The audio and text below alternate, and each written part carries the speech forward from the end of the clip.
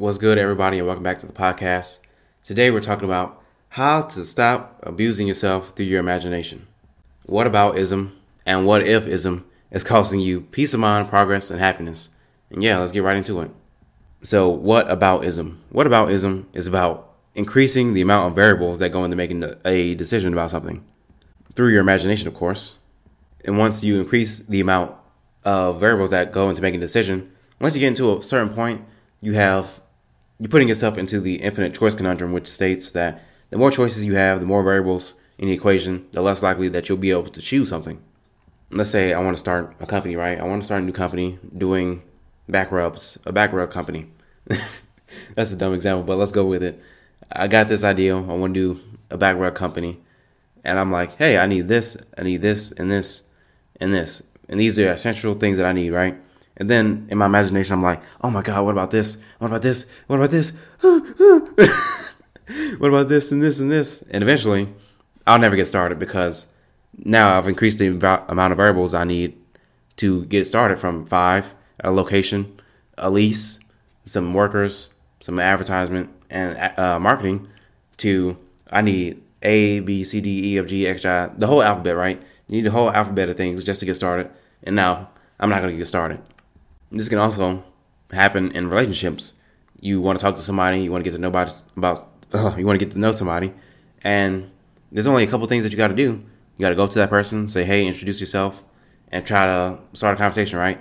But people in their imagination be like, what about this? What if I don't approach and say the right thing? What if I don't wear the right clothes? What if my breath stink? What if my booty stink? And then you go from like, hey, all you got to do is walk up to the person and say what's up, to 10,000 things that need to happen before they can actually approach somebody. And a lot of relationships do not come into being just because of that. Or if they do get those 10,000 things in line and actually do it, they'll have all this pressure to keep up those 10,000 things because they think they need all those 10,000 things just to have a relationship with somebody. Now I want to move on to what if-ism. And what if-ism is about imagining all the potential things that could go wrong or could have been different. Now there's a blatant, obvious example that millions upon millions of people are using every day as their excuse to stay who they are, to continue doing dysfunctional behavior, to not get the job, to not approach the girl, to not do anything, right? And this is, I was abused, and because of that, I can't do X, Y, Z. And what they're saying is, if this variable would have changed, this one variable, my whole life would be different, and it will allow me to make different decisions. And they spend their time mourning and imagining who they could have been had something been different. It's a waste of time, man. Let's say someone feels bad about not having great parents, and they spend all their time thinking about how they could have had great parents and what that would have done for them. Instead of taking that energy and applying it positively and becoming someone who became great despite that childhood or having negative issues with their parents, they ruminate and imagine and allow themselves to be defeated by them. If this was a investment scenario, you would make an investment, and then you would stalk your imagination for all the potential things that could go wrong. Like, what if the government does X, Y, Z? What if this person does that? What if this person says that? And it goes from just, hey, I have all the required things to make this decision, let's go ahead, to, oh my God, what if this comes up, and what if this comes up? And now you have to solve 10,000 problems before you make the investment or keep the investment. What about ism and what if ism are very similar things. And as a general principle for myself that I recommend for everybody, of course, is that do not worry about stuff that you cannot control. If they're the variables in my whataboutism scenario, there's the things I can control and the things I can't control. I can say, hey, I need this and this and this to get started. These 3 things I need to get started. I am in complete control of those things. Let me go ahead and attack those things. But whataboutism is like, oh my God, but what about this and this thing that I can't control and this thing that I can't control and this thing that I can't control? And it paralyzes you and it ruins your potential. And what if-ism is very similar. It's about imagining things that could go wrong. What if this happens? What if that happens? Things that aren't in your control that could happen. And therefore you try to prepare for things that haven't happened yet. And you waste a whole bunch of time and energy. So yeah, don't worry about stuff that you cannot control. And I want to give you a couple of things, 2 major things that I see people wasting their time on, wasting their energy on. Because you only have so many calories and hours, which I'll get to in a second. But people are wasting a shit ton of time on politics, for example. I have no idea what's going on in politics. There are wars that the United States is in that I don't know about, that I'm not concerning myself with. There's people down the street doing stuff that I don't know about. I don't have the energy to care about. But let's stick to politics, right? Which is the variable that you cannot control. You cannot vote for the wars to end. You can't vote for the wars to start. This is stuff that happens. It's just these powerful people doing what powerful people do, which is destroy, steal, and all this stuff, right? And people are investing so much amount of their time and energy into this stuff that they are legit stressed the fuck out. They're like, what if the government does this? What if the government does that? What if?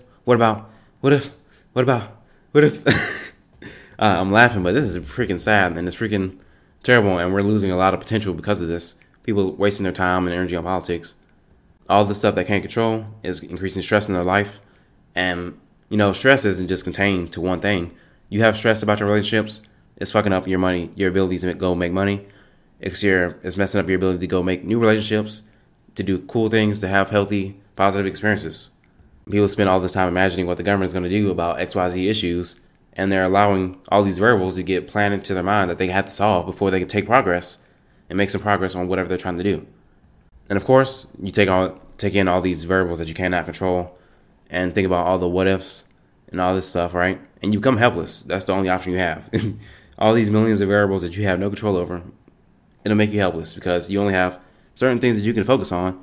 If you add all these things that you can't focus on into your equation of having success or having a family or this or that, what the politicians are doing, then you have no choice but to be helpless.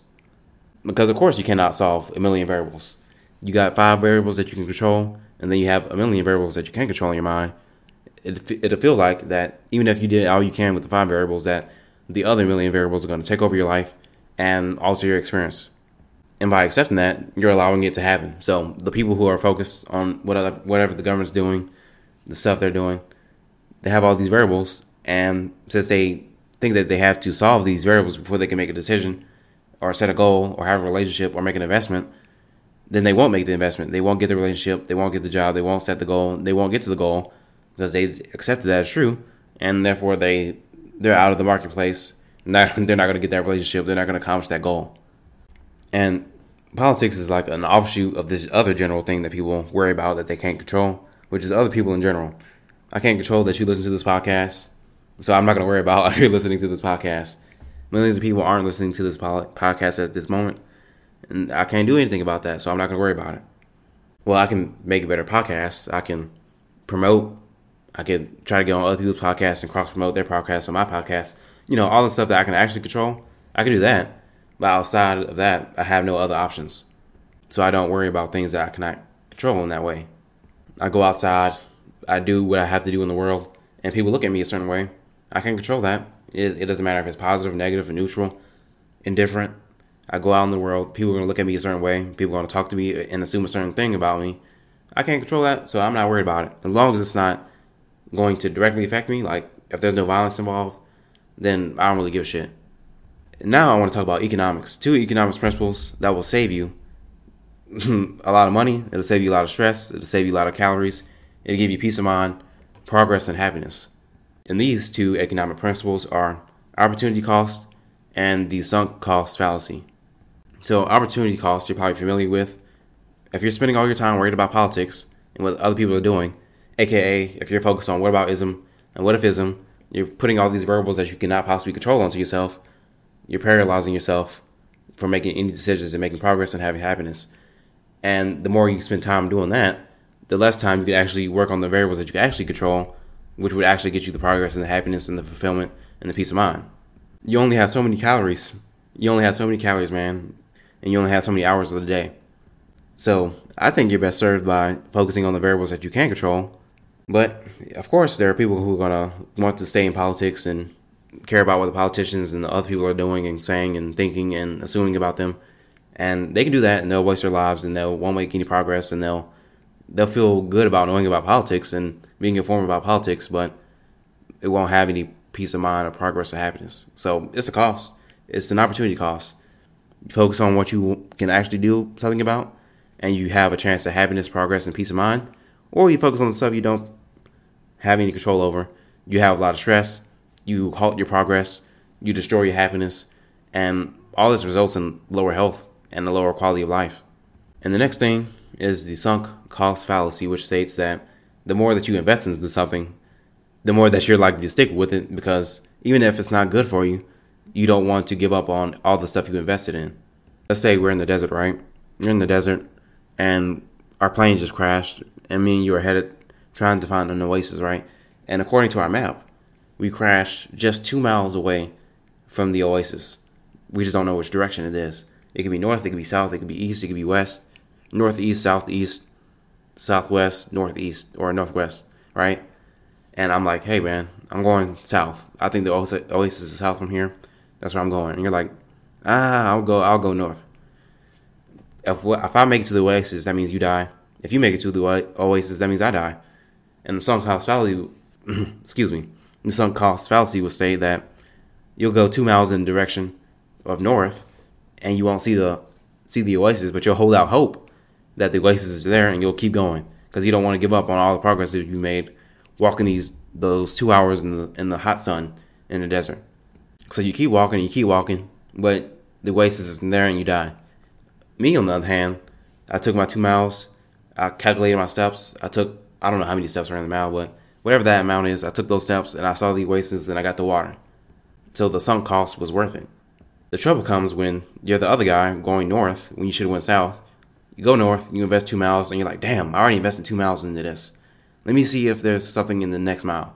And then you're like, shit, I did 3 miles in this direction. No water, no oasis yet. But damn, it could be just a few more paces away.